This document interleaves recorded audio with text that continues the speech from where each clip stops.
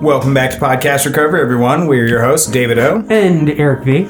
Today we're joined by our very special guest, Jen. How are you doing today? I'm doing excellent. Thank you for having me. Absolutely. Where are you from, Jen? I currently live in Dallas, Texas, and have been for the last 7 years or so. Nice. Where are you originally from? From the East Coast, right outside D.C., Northern Virginia. Oh, okay. Yeah, not too far from us. We're between D.C. and Baltimore.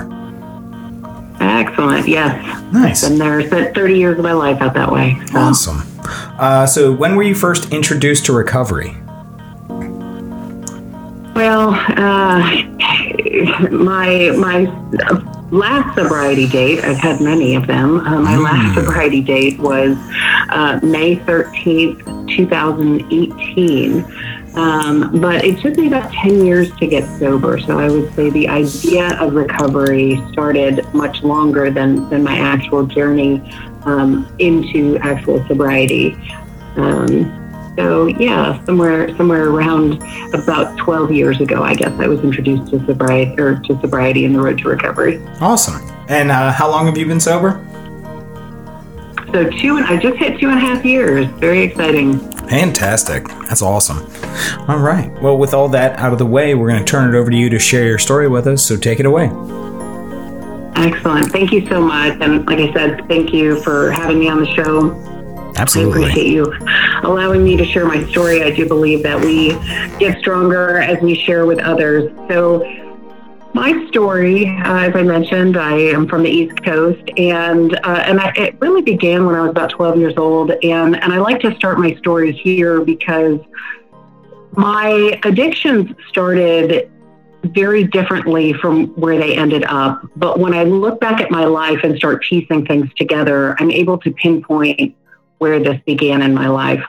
And when I was 12, I looked in the mirror and I had heard the words of everyone else saying, "You're too tall, you're a jolly green giant, you're too fat." And I internalized what they said to me. And just to paint a picture, just kind of, they're totally cruel. And just to paint a picture, I'm 6'1" now and confidently wear heels. So I'm about 6'4" on any given day. Absolutely love it. But at the time, kids want to look, yeah, thank you. Yeah. And, but, kids want to be like every other kid. You want to look the same. You want to be the same. And I wasn't. And I remember when I was 12, seeing this boy in class, and I thought, man, he's so cute. And of course, boys don't grow as quickly as girls do. And here I was towering over everyone. And I thought, he's not going to like me for being tall and fat. And I wasn't really fat. I was just, I carried some baby weight. I was a little chunky. But, and I said, well, I can get a handle on this weight thing. And I thought of every way I could be shorter, shave my bones, just so many ridiculous things I thought of. And so I heard of this thing called an eating disorder, and I started down that path. I said, okay, well, I can control my weight, so here we go. And I think it's important to acknowledge this as the beginning of my story, because it's really when the disconnect started to happen with myself. I grew up in a very happy home. I was a happy child. I had self-love. I was going to be a rock star one day. I remember telling my dad that, and he was like, okay, let's see. And, you couldn't convince me that I was, awkward and wasn't going to be a rock star and all of this. But somehow by the time I was 12, I started to believe what the world was telling me, and I started to compare myself and internalize. And I went down this path of having an eating disorder, and the disconnect started happening within myself. And so my teenage years I went through, and I really, I learned to live a double life. And it was a behavior that I learned during my very transformational years. And I learned to show people what they wanted to see, which was good grades, singing in the choir, going to church, working out.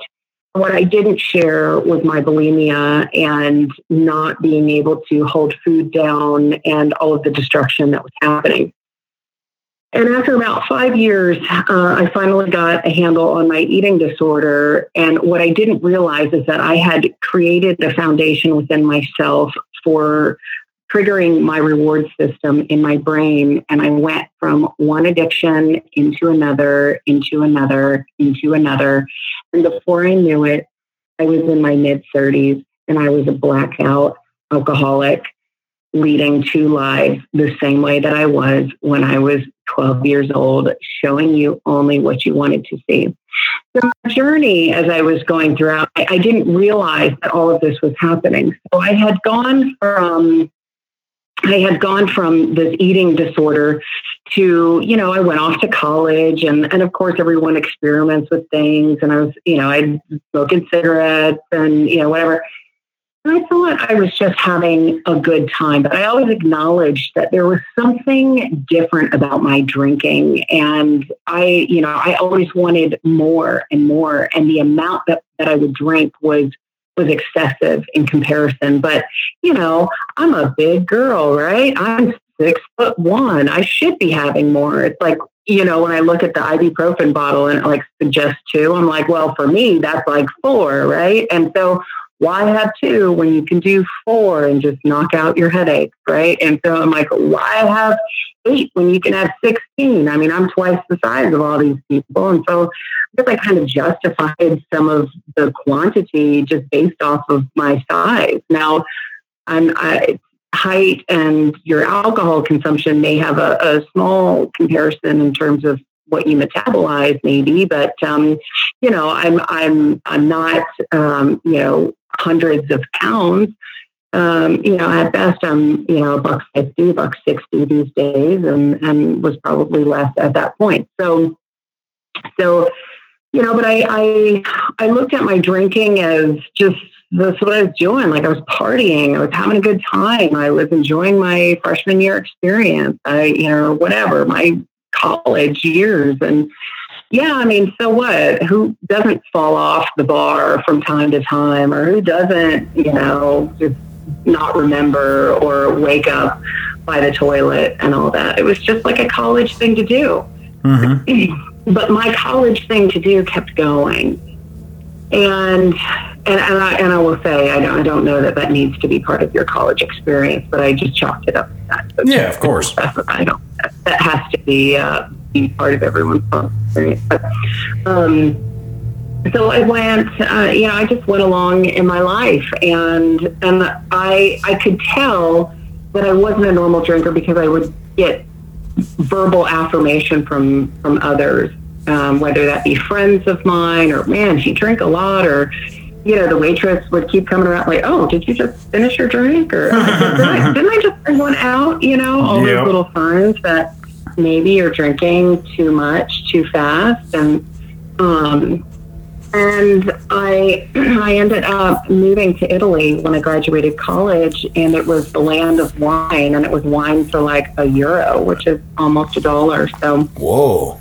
And so I was able to get really good wine for a really cheap price. Mm-hmm. And it just, again, and I'm in my mind, I'm like, well, it's part of the experience, right? This is what Italians do. Italians drink wine, and I drink wine. When in Rome. So, when in Rome, exactly. Just do the wine thing. Yep. And so, I always had some kind of, justification, whether it be my size or being in college or, wanting, being in Italy or whatever.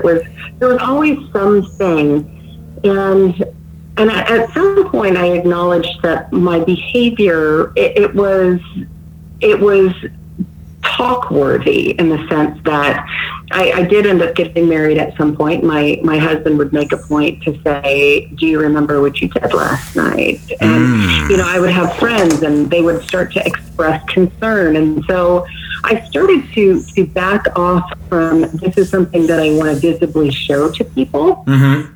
And over the next decade or so, I really learned to retract myself and go back to that same behavior that I had learned when I was a child, which was to show you only what you wanted to see, because it wasn't just this college thing, or it wasn't just an Italy drink wine thing, but my behavior was so poor.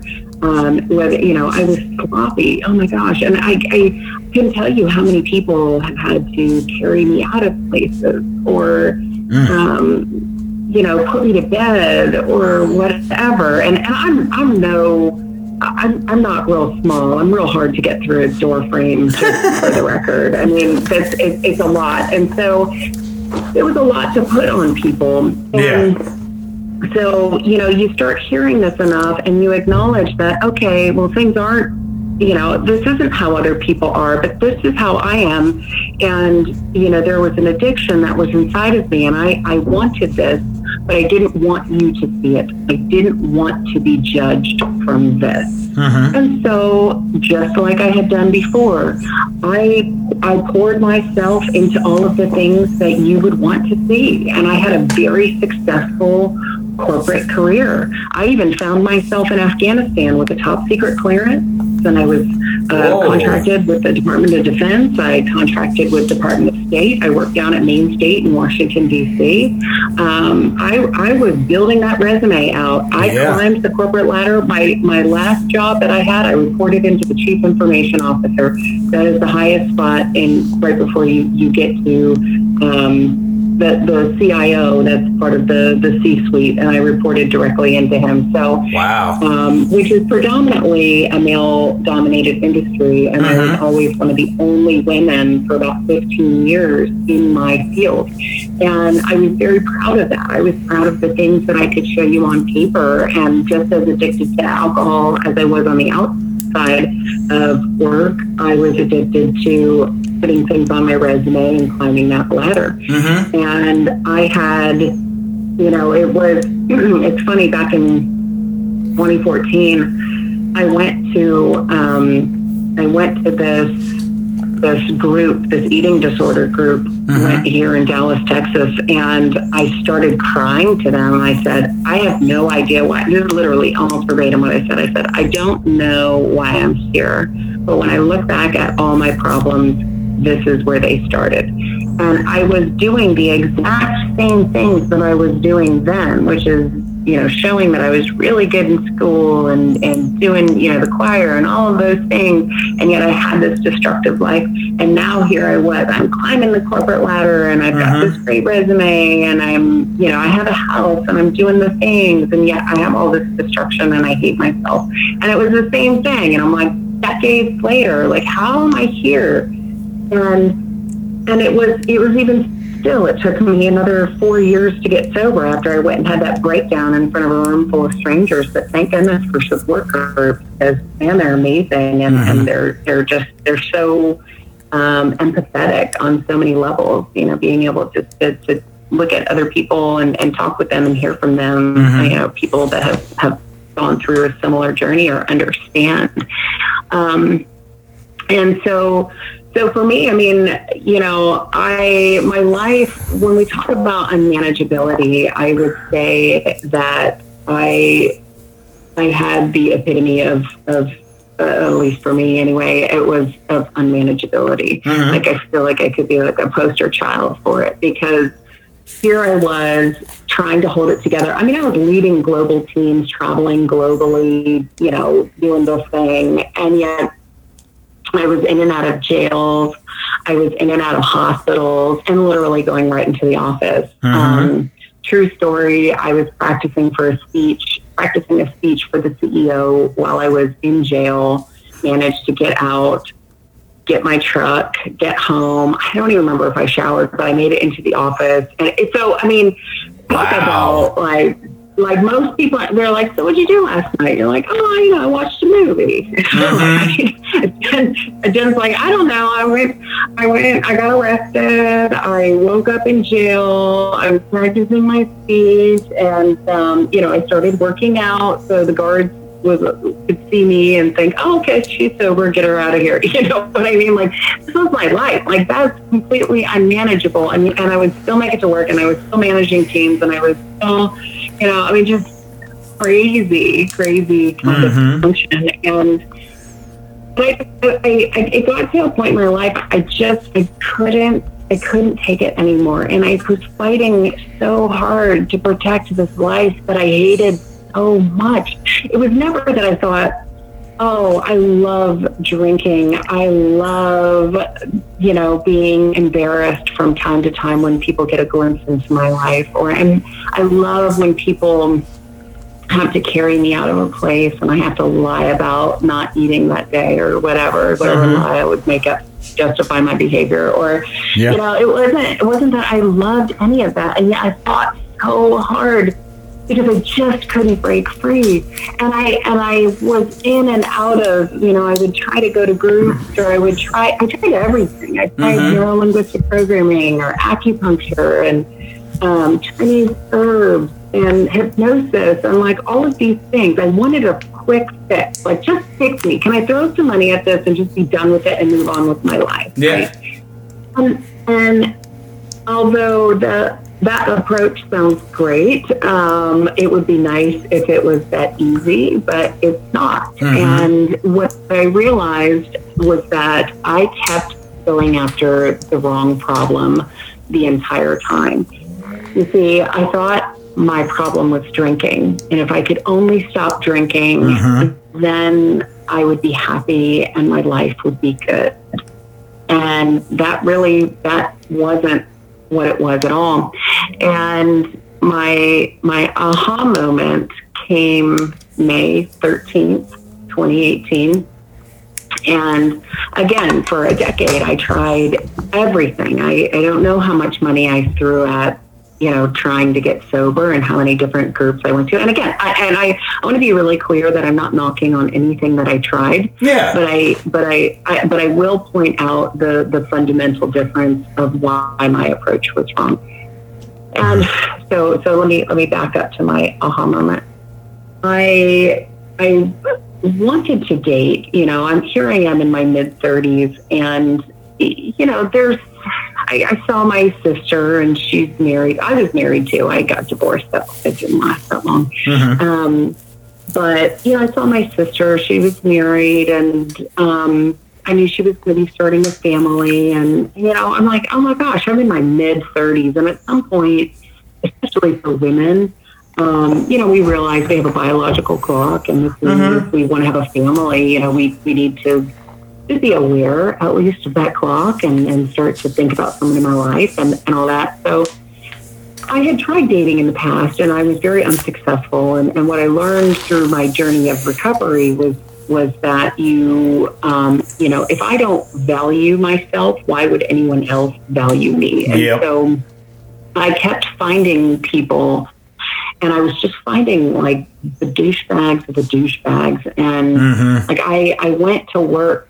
Again, this goes along with unmanageability. I went to work, and I dated this one gentleman, and he preferred me to drink because he was a narcissist and he had power over me. And, I lived in this situation, and it was, and he beat me. I went to work with black eyes and bruises all over my body. And I would explain to people, I would just joke it off and say that it was boxing because I like to box. I didn't wear my helmet and all lies, right? But here I am trying to just have a life, just a normal life. And I can't. It's riddled with lies. I mean, it was terrible. Yeah. And so I didn't date a whole lot because this was the kind of crap I kept running into. And I'm like, well, it's better me being alone. But then you get in your head and you're like, I'm alone, right? It was sort of this catch-22. Like, I want to be with someone, but then when I'm with someone, it's a disaster. But then when I'm alone, I'm like, I'm alone, and it was like a circle that kept going round and round. And so, I finally decided, I'm like, this is 2008, early 2018. I'm like, okay, look, something has to change as a guy that you're going after, right? Like, clearly you're not doing well. So you've got to find a different kind of guy. So change the standard, because I would look at guys on these dating apps and I'd be like, oh, you're a doctor, swipe left. Nope, because you're too good for me, right? And you're a lawyer, swipe left. Oh, you're a police officer? Hell no. Like, definitely left. Lawyer? No way. Like, and the reason I did that is because I thought that I carried all this baggage, right? I didn't want them to see my addictions, but, I thought I carried around all this baggage, and I wasn't going to be, good enough for them. And I truly believe that about myself. But I found this gentleman, and he didn't drink, and he just seemed to be this kind of fun and, peppy kind of guy. And so anyway, we started dating, and again, I was in this, let me just find this quick fix to my happiness, stop drinking. And I thought, okay, well, I'm going to find a guy, and then I'm going to be happy, and I'm going to stop drinking. And that's how it's going to work. And this was the lowest point in my life, and it had nothing to do with this gentleman. I just was broken. I was so broken, and I couldn't stop the drinking as much as I may get like a day or two sober, but I couldn't stop it. And I was so miserable, and he was such a good human being. And May 13th, 2018, we sat down on my couch, and we had the talk. And I was ready, because before, when people would approach me, like, my ex-husband, like, do you remember what you did last night? Or, cops would be like, hey, come with me, right? Like, It was never a pleasant experience. It was never like... Yeah, the talk is rarely a good thing. Yeah, it's always like, all right, let's put you in handcuffs. Or, it's like you're whatever. So I was ready to like have the talk. And so my guard went up. And then he said the 7 words that changed the course of my entire life. So here I've been battling addictions for 20 plus years. I tried to get sober from alcohol for a decade. And it was these 7 words that changed my life. He said, Jen, you need to learn to love yourself. And it was as simple as that.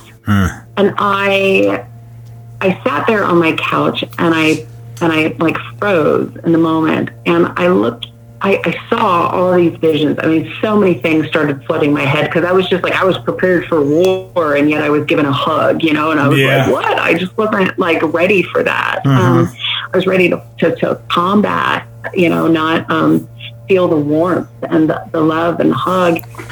And so I saw that child again, who was so excited about her life. I was going to be a rock star. I mean, I used to run downstairs as a child. We had a basement in Virginia, and I would run downstairs and I would sing with a terrible voice, because I was convinced somebody was in my parents' basement and they were going to steal me, send me to Hollywood for my voice. Like, and it was like not. It was like somebody was going to steal me, not like promote me. But anyway, it was my 5-6-year-old childhood brain. But my point is, I had so much self-confidence. I thought somebody was like waiting in my parents' basement to steal me, because I had such a bomb diggity voice, right? And it didn't matter that I had like awkward teeth. I had these tiny little teeth and big gums and like thick thighs. Like, none of that mattered. Like, and I saw this child who just was so confident and full of self-love, and thought so much was going to be in store for her. And I was sad because I disappointed her. And then I saw this older version of me, and I was still lonely, and I was alone, and I was still battling with this thing that I was trying to fight so hard to keep hidden. And I was like, I'm done. I am done. And I told him that I commit to him, I commit to us, and I commit first and foremost to myself, that I will learn to love myself. And I just said, God, I'm done. Like, take the wheel. And it was, that was the moment. Now, I will say, this gentleman and I did not last for more than like a week or two. But I turned my addiction, because I am an addict through and through, and I have to understand how to navigate myself. And I have to be careful when I drink coffee. Like, I have to be careful if I drink gum or eat, chew gum. Like, anything that has, soda, anything that has like an addictive component to it, or just any of my behaviors, I have to be positive, because I can take anything good and turn it into like an obsession. But it can be channeled into something really good and amazing if you learn how to channel it right. And so that's why I had gotten into boxing, and because I just had energy, I didn't know what to do with it. And so I became addicted to myself. I told myself on that day that I was going to spend the next year just focused on myself and nothing else. And I wasn't going to have any major changes. I didn't want to have a big change in a job or move around or do anything. if I had the control over it, and that I was just really going to focus on my wellness. And so all of those things that I had mentioned before that I tried, the thing that I had missed the entire time was me. And so my drinking, although was a problem, it wasn't the problem. It was actually a symptom, and I was the problem.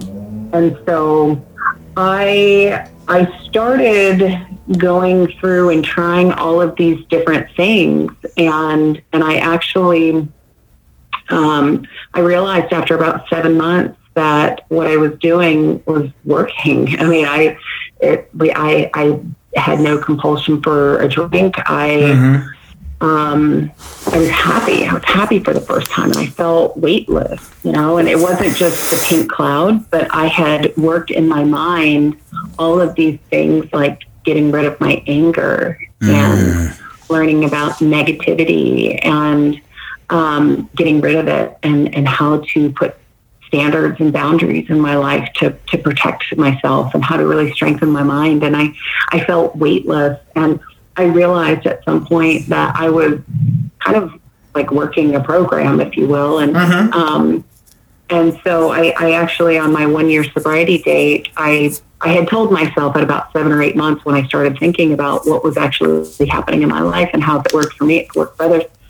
And so I wrote a book about it, and I started it on my 1 year sobriety date because I needed my brain to settle, because there's a lot that we go through as we get sober, and it's your brain is remapping itself, and I had cigarettes and alcohol that I had pulled out of my head, pulled out of my brain, and I think of like roots coming out of the ground, and how the ground has to figure out its new path and grow and everything. And so it was about 4 months of just a lot of foggy happening in my life. And then I at some point things, and my memory was terrible. Oh gosh, it was really terrible. But so I needed a full year before I started writing. So that's how I came up with my 5-step reset plan. And I live and breathe by that. So that's sort of a high level where that's kind of my story. And since then, I have taken a new direction in life. And although it was great to climb the corporate ladder, and I'm really glad that I spent years in corporate doing what I was doing, but I now help others. My book, the tagline of my book is 5 Steps to Reclaim the Life You Thought You Lost and Learn to Live Yourself. So that's really what my focus is now, is helping others that have lost themselves along the way. And I do one-on-one coaching, and I have a program that just went live. It's online, so people can go do that themselves as well. So awesome. It's been an amazing journey. I wouldn't change any of it. It was absolutely a disaster along the way, with a lot of scraped knees. But one of the most important lessons that I learned was about failure, and that I made the decision one day that I'm no longer going to fail, and everything in my life is growth, a life lesson, or a course correction. And so I no longer look at these guys on dating apps and say, you're too good for me, right? Because I don't hold these things, and these things don't hold on to me, and I carry them around like dead weight. I've been able to free myself of things and say, wow, this is how this was able to make me stronger, or this was not the path I was supposed to be on. So it changed my path, and now it's more beautiful. And so, a lot of incredible things have come out of this life, of this disaster of a life that I led for a couple of decades, but it's absolutely beautiful now. So that's kind of awesome. My life. I definitely have a whole bunch of questions. I hope Eric does too. So I'm going to start with a fun question. So you said you were a rock star, or wanted to be a rock star. So who was your rock star idol as when you were younger? Oh my gosh. Probably New Kids on the Block. New Kids on the Block. Wow. Yeah, Okay. I super love them. Who from New Kids though? It's got to be Donnie Oh my Wahlberg. God. It has to be Donnie. What? Yeah, it's got to be Donnie Wahlberg, dude. No. Who else are you going to go with? What? Jordan, right? Who's I don't know. And then there's. I'll be honest. The only one I know is Donnie. Is it JC or is it? No, JC was in the Backstreet Boys. No, NSYNC. Oh yeah, you're right. NSYNC. I don't know. Sorry, I don't know. I really don't. I'm not up to par with my. I don't know. It could have been knowledge, anybody. It could have been Pat Benatar. It could have been Madonna, or maybe Blondie. I think Blondie's a pretty good one. Blondie's fantastic. Madonna. Mm-hmm. Heart. I liked Heart. Straight Up Nothing. Do you really want to love me forever? I remember, but we used to dance there all the time. But that was going to be my my life journey. And you know what? I'm not done yet. So who knows? No, exactly. There, that number one hit could be lurking. Who was yours, Eric? Who was your rock star idol? Elliott Smith. Yeah, it's. okay. I mean, it's pretty easy. I think you've known that for a long time. Yeah. Yeah. All right, that's fair. I'm actually wearing a T-shirt of mine. Joey McIntyre and Jordan Knight. Okay. Jordan Knight. Joey McIntyre. Yeah, he was like the young one. Yeah. I actually watched like... And then he became like a reality TV star in like the early 2000s. No, I do not know. He had like a comeback. You would know better than me, David. I don't know. I used to watch trash television. Okay. Back to my next question. So, with your book Reset, it talks about those 5 steps. Can I ask for a spoiler in what those 5 steps are? Absolutely. Yeah, it's a methodology of first really getting into the brain and making sure that we've got the solid foundation. Talk about things like choice and control and failure, victimization, and we get our minds really, really tuned, because if we have the right perception, right, we can have a beautiful reality. So it's all in the mind. So we spend time doing mindset work just to create that foundation. And we start, so that's in the recognize phase. E is for eliminate. The first E is eliminate, and we start to eliminate things in the life that don't serve you. Mm-hmm. And that could be people, places, things, ideologies, and anger is a big one. And so all of these things from our past, or, what is dragging us down. So we bring clarity to those areas. So first it's the mindset, and then it's removing things that don't need to be in our life. And then we move into structure. And this is where we start to look at standards and boundaries, and what do we want to fill our space with now that we've emptied it out of things that don't support us or that don't promote growth. What is it that we do want to put in our life, and how do we protect ourselves? And that's through boundaries, which I wrote my second book on boundaries, which was pretty neat. I thought boundaries was a pretty narrow topic, but it's a massive topic. Oh yes. I came to find out. So yeah. So then structuring our lives, and then we move into the 4th step, which is elevate, and that's learning to live in an elevated state, finding purpose, living in gratitude, learning to be present.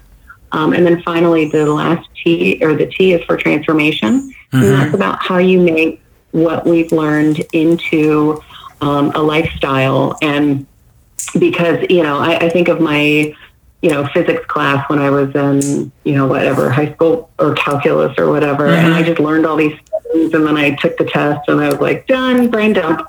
And that's not how we need to treat ourselves and our life and our mindset and how we approach life. It needs to be a lifestyle.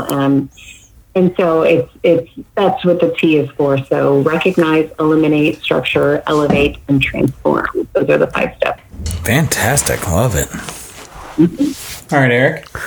All right. So, Jen, I'm on your website right now, and I was curious, could you talk a little bit about the power of choice? Mm-hmm. Yeah, absolutely. So the power of choice, I actually just had a podcast on that.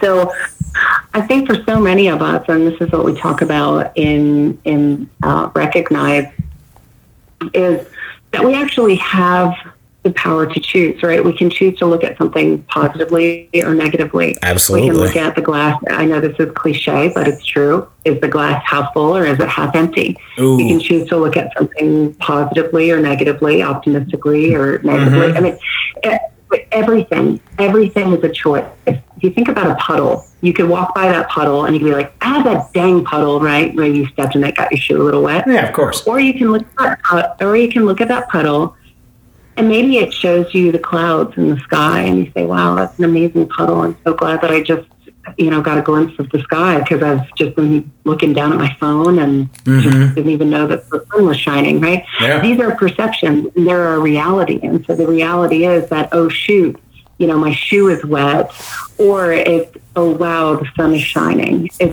It's two totally same experiences, but it's different on how you look at them.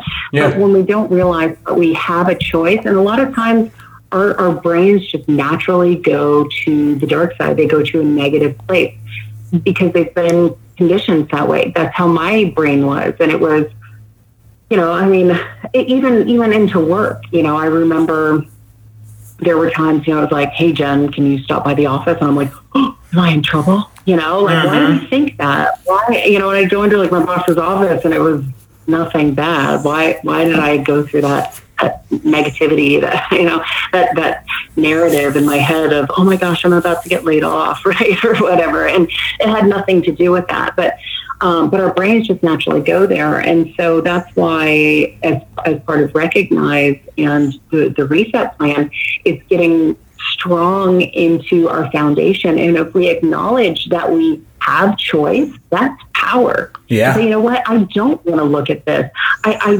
This is so silly, but when I lived in Italy for a couple of years, and Italians are such romantics. I love them.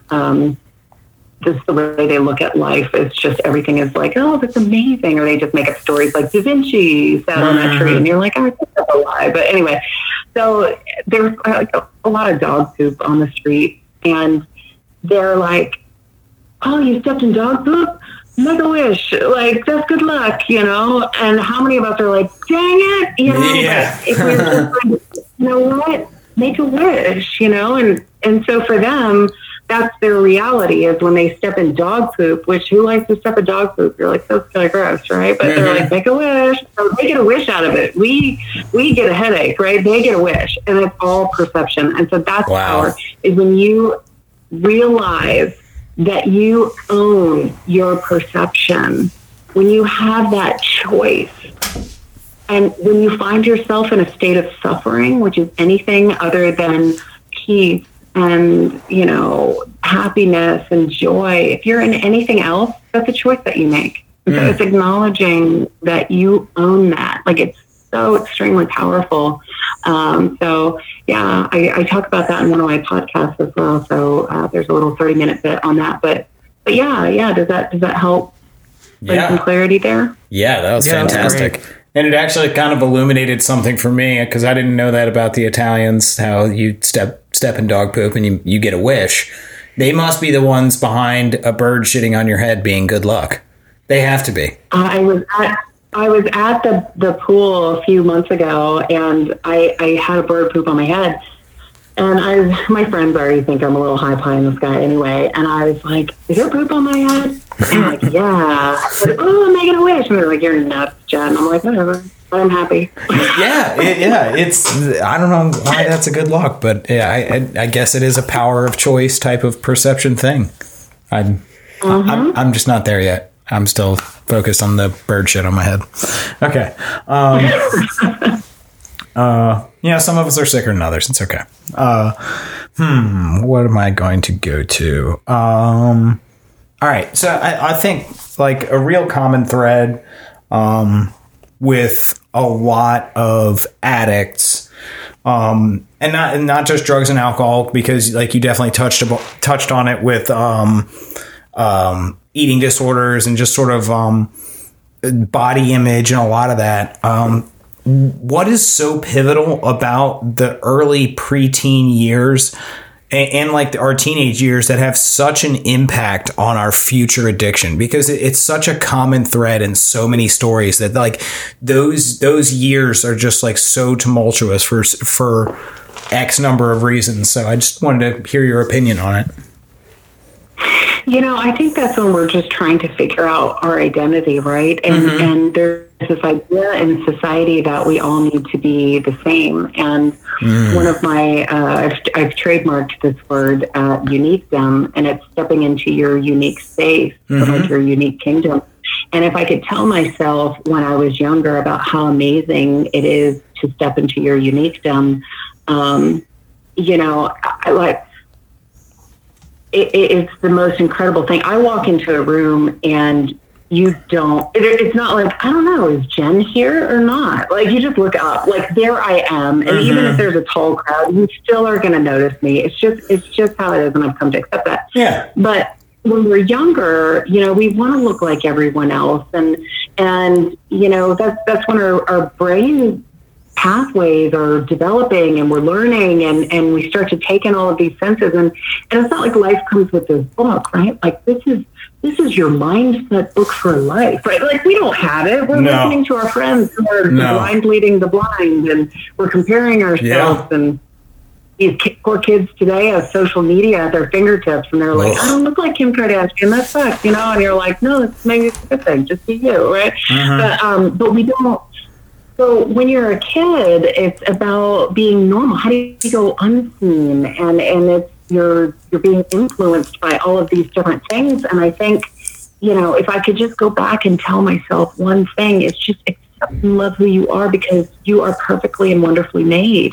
And I didn't get that, and I fought it. And it's become my most unique and best asset is just to be me. And if we could teach this younger generation, or any younger generations, just be who you are and accept that. So I just think we're filling an empty shelf. It's like building a library while you're a kid, and you look around and there's a lot of comparison and you're just trying to figure it all out. And you're not given. I mean, you have your parents and you have all that, but you spend a lot of time with your friends, and it's maybe who you're hanging out with and what they're into or something they've heard, or, kids are mean. I mean, I remember being in a corner and somebody being like, you're too fat, or, everybody, even today, people are like, oh, you're so tall. They don't call me Jolly Green Giant anymore or anything like that, but, I remember those things. And when people comment, now, my perception is completely different of my height, right? Then, and again, this goes back to perception. It goes back to choice, right? I have a choice on how I look at these things. Like people used to say to me then, make comments about my height, and I interpreted them as negatively. I'm like, right? But now I'm like, it's great. It's amazing. So let me enlighten you why I wear heels because they're sexy. And, and I just learned that people just say things, right? And sometimes people, they don't mean to be negative about it, right? But it's our interpretation of it. And so someone told me one time, they're like, wow, you're really feminine. And I was like, oh, okay. Like, I didn't know what to do with that comment. I was just like, oh, okay, cool. And they're like, yeah, because most tall girls look like drag queens. And I was like, what? Wow. I was like, or models, it's fine, whatever. I just kind of scratched my head on that comment, but this was a woman I worked with, and she wasn't trying to be mean. But I realized, like, people just sometimes don't think about it. They don't think before they speak. But so the way that I look at myself now is, my height is a way for people to talk to me. I've had so many conversations with people that I never would have had otherwise. And sometimes people don't know what to say to me. So they're like, you're tall. Do you like being tall? How's the air up there? Right. And so, and it's sort of their like way to relate, even though I'm like, it's an icebreaker. Yeah, but I'm like, okay, it's fine, whatever. So it's all perception, but we don't have that as a kid. We're just trying to figure it out. There's so many times I wish I could go back and change, our education system and, I don't know, educate on things that are going to help kids? Like, yeah, is calculus helpful, or should we be talking about finance? Or let's talk about how to pay your taxes. Let's talk about how to what a credit score really is. Like putting a solid mindset in place and things like that. So I think it was a really long answer to your question, but did that? I mean, that's. Oh, it was a very loaded question. Like, it's such a big, opinionated question that it deserved a long answer. Like, if you were just like, it's just, hey, man, we're idiots when we're teens. Like, that would have been a shitty answer. No, it was a fantastic answer. And, like, to touch on it a little bit from a shorter person's perspective, I'm 5'9", so I'm right around average. But as I was growing up, like, I had a ton of friends who were 6'1", blah blah blah, like all the tall kids. And I think Eric will probably agree. Well, maybe not. Probably not Eric. But did you ever have like tall person jealousy? Did you like want to be taller? Were you jealous of the taller kids? I was. I mean, I guess, yeah. I mean, not like severely, but like, man, like even now, I'm like, man, I wish I was 6 feet tall. I guess. I wish I was 3 inches taller. That'd be fucking awesome. The perception that I've come to understand is that, or that I try to remind myself, and it's going to sound super cocky and super fucking ridiculous. I would expect nothing less of you, Eric. But it helps when it's like with the height thing is, if I was taller, like it just wouldn't even be fair. I love that. Yeah, my wife, who's short as shit, she said her rationalization, she was like, I just reached perfection earlier than other people. And I was like, oh, that's a solid answer. Yeah. Mm-hmm. And my one friend who's super tall, they were like, yeah, well, I get the sunshine first and I get to cast a shadow. I was like, ooh, sick burn. Yeah. There's some good ones out there for all the short and tall people, big and thin. Like you're great the way you are, and there's fantastic stuff about you. If we could only teach kids that, I mean, it would just be so empowering. Just be you. Like, I literally, I mean, I'm, especially as I grow my business and I do all these things. I mean, I have two things going for me. I mean, I'm 6'1" and my last name is Sugarmeyer. It's like, boom, boom. If I was like 5'5" and my last name was Smith, right? Not knocking on Smith, just very common last name. Yeah. I mean, people might still remember me, right? I mean, I hope from what I talk about and what I believe in and yada, yada, yada, that all stands for itself. But people might not remember my first name, but they'll be like, that tall girl, yeah, I remember her. Yeah. Sugar or something. Yeah, yeah, got it. So, I mean, it's so good to have something that makes you unique and stand out. And anyway, I could go on and on about that. But, there's something about being, I was thinking about it the other day, there's that show, like, Are You Smarter Than a Fifth Grader? I don't even know if it's still on TV anymore. I haven't watched TV since it went off the air in 2002. But anyway, but I was like, are we smarter than a 5-year-old? Like, 5-year-olds got it. You know what I mean? They're like, I love myself. And they're like, I'm hungry. Like, I'm hungry. And they speak up for themselves. They're like, tell me I'm mad at you because you stole my pen. Like, they communicate. They are on it. Like, they're like, I need to take a nap right now. Exactly. And I think that's kind of why we as adults, like, we can say like, oh, kids are cruel. And it's like, they're not, most of the time, they're not malicious. They just haven't been built up and indoctrinated with a lot of quote unquote, like, social, like, paradigms, you know what I mean? Like, you're like, oh, you're not supposed to say that. They're just such a raw human being that, like, yes, they, like, what they can say can be construed as really mean, but then also, like, a 5-year-old or like a young kid can also say just the sweetest things ever. They're just like, your hair looks like a mermaid, and you're like, oh my God, thank you, that's amazing. So it's just about, like, they're just such raw individuals, and they just haven't been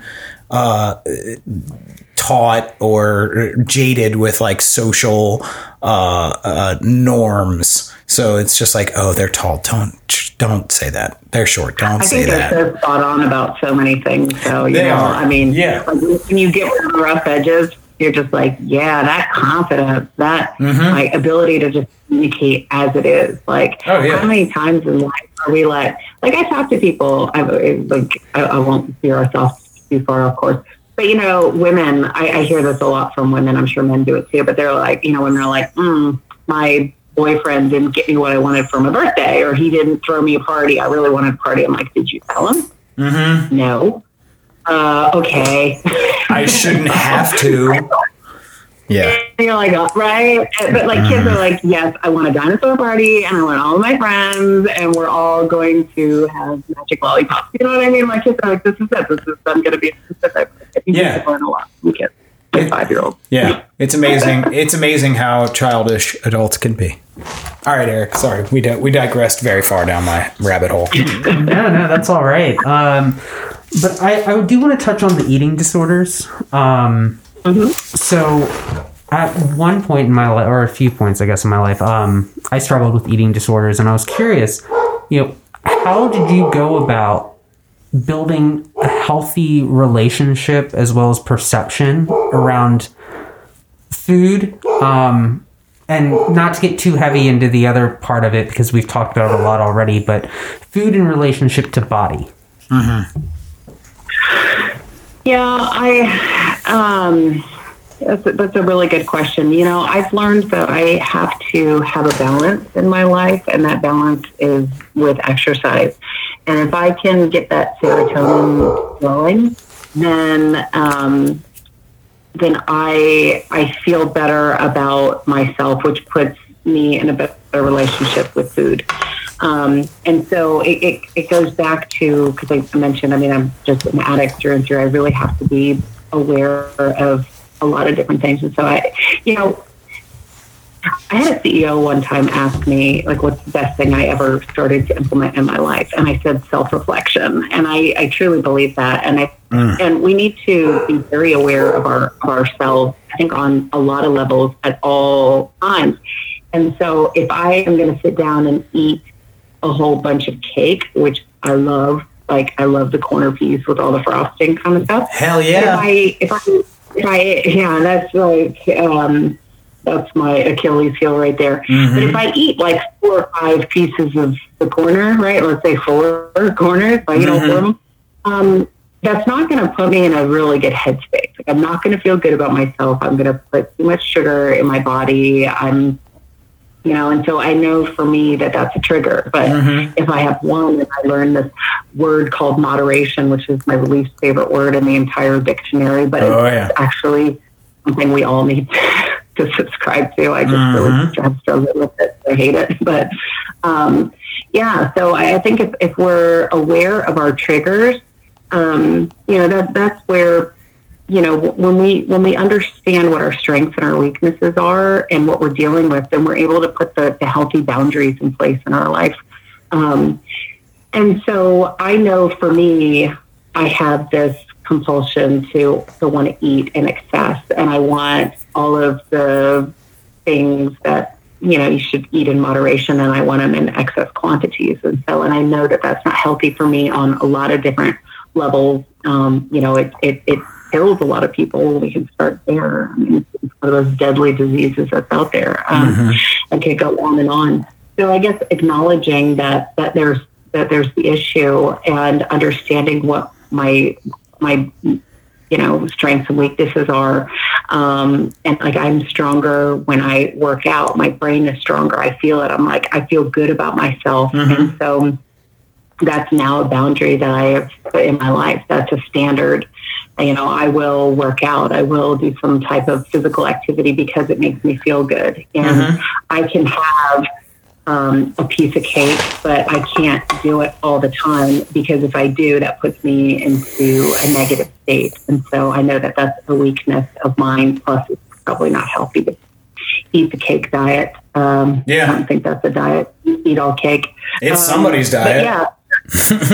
Right? I mean, I think if I was going to choose a diet, it would be that one, because I really like cake. Oh, hell yeah. But yeah, so I mean, I think it's just really that acknowledgement of where are you at, and what are your strengths and your weaknesses, and building. I mean, you can build that healthy relationship with food just based off understanding who you are as a person. And I know, like I did fitness competitions for a little bit, and it was something that I did in order just to, I had this huge fear of being in a bikini in front of anyone. And so I did these fitness competitions. Not that I wasn't in the bikini class, I was in the fitness class. And I remember standing with 5-inch heels. You can do the math. I was 6'6". It was terrifying. Standing in front of the stage, being judged. Like, oh my gosh, what about the worst nightmare ever for somebody with a body image?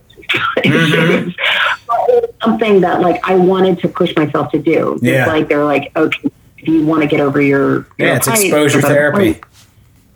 Yeah, and so I did that, but then I had to realize that I've made the decision. I did a couple of competitions, and I said, you know what, this isn't something that I want to keep up because it became so hard for me to mentally wrap my head around gaining a pound or two. I'm like, oh, I feel fluffy. And the reality is I had like 9% body fat, and it's like, okay, so let's just get to a normal state, right?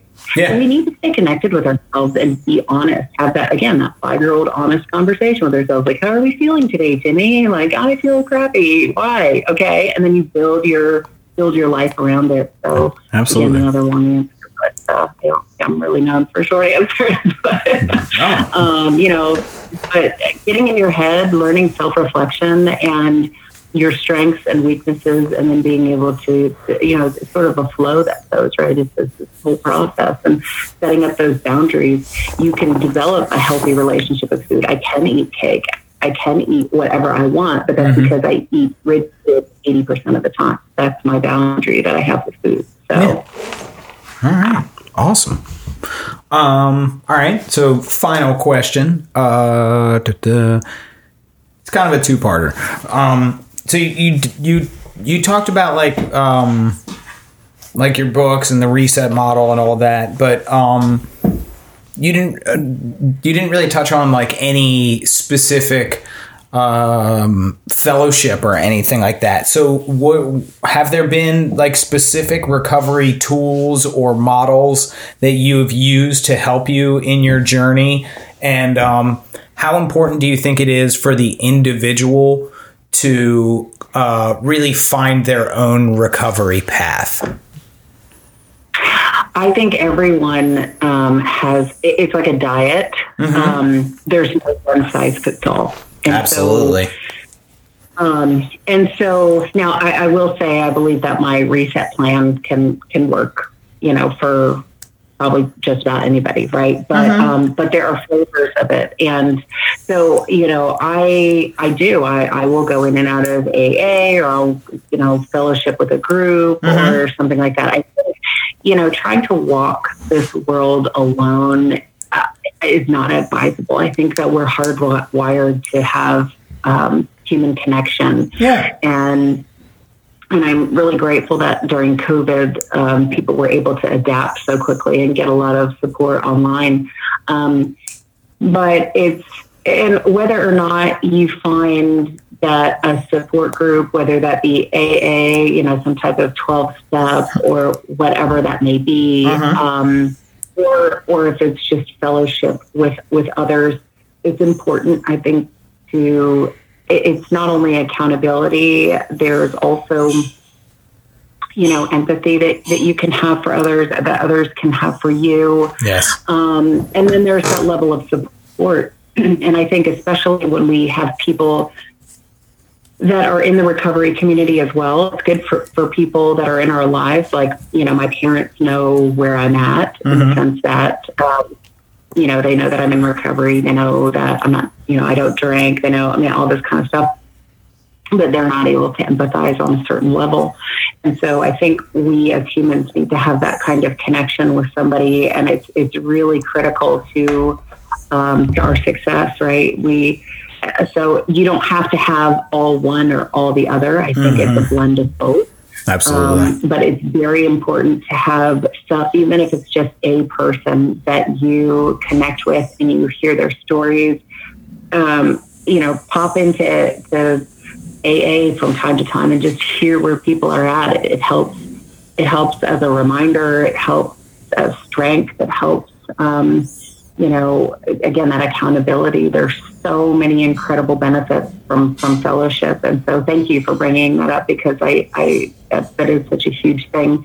and just really being honest with all the people in your life about where you're at. I talk about that a lot in communication as we set up in step 3, as we start to put structure in our lives, and it's learning to accept help from others and learning to tell people where we're at.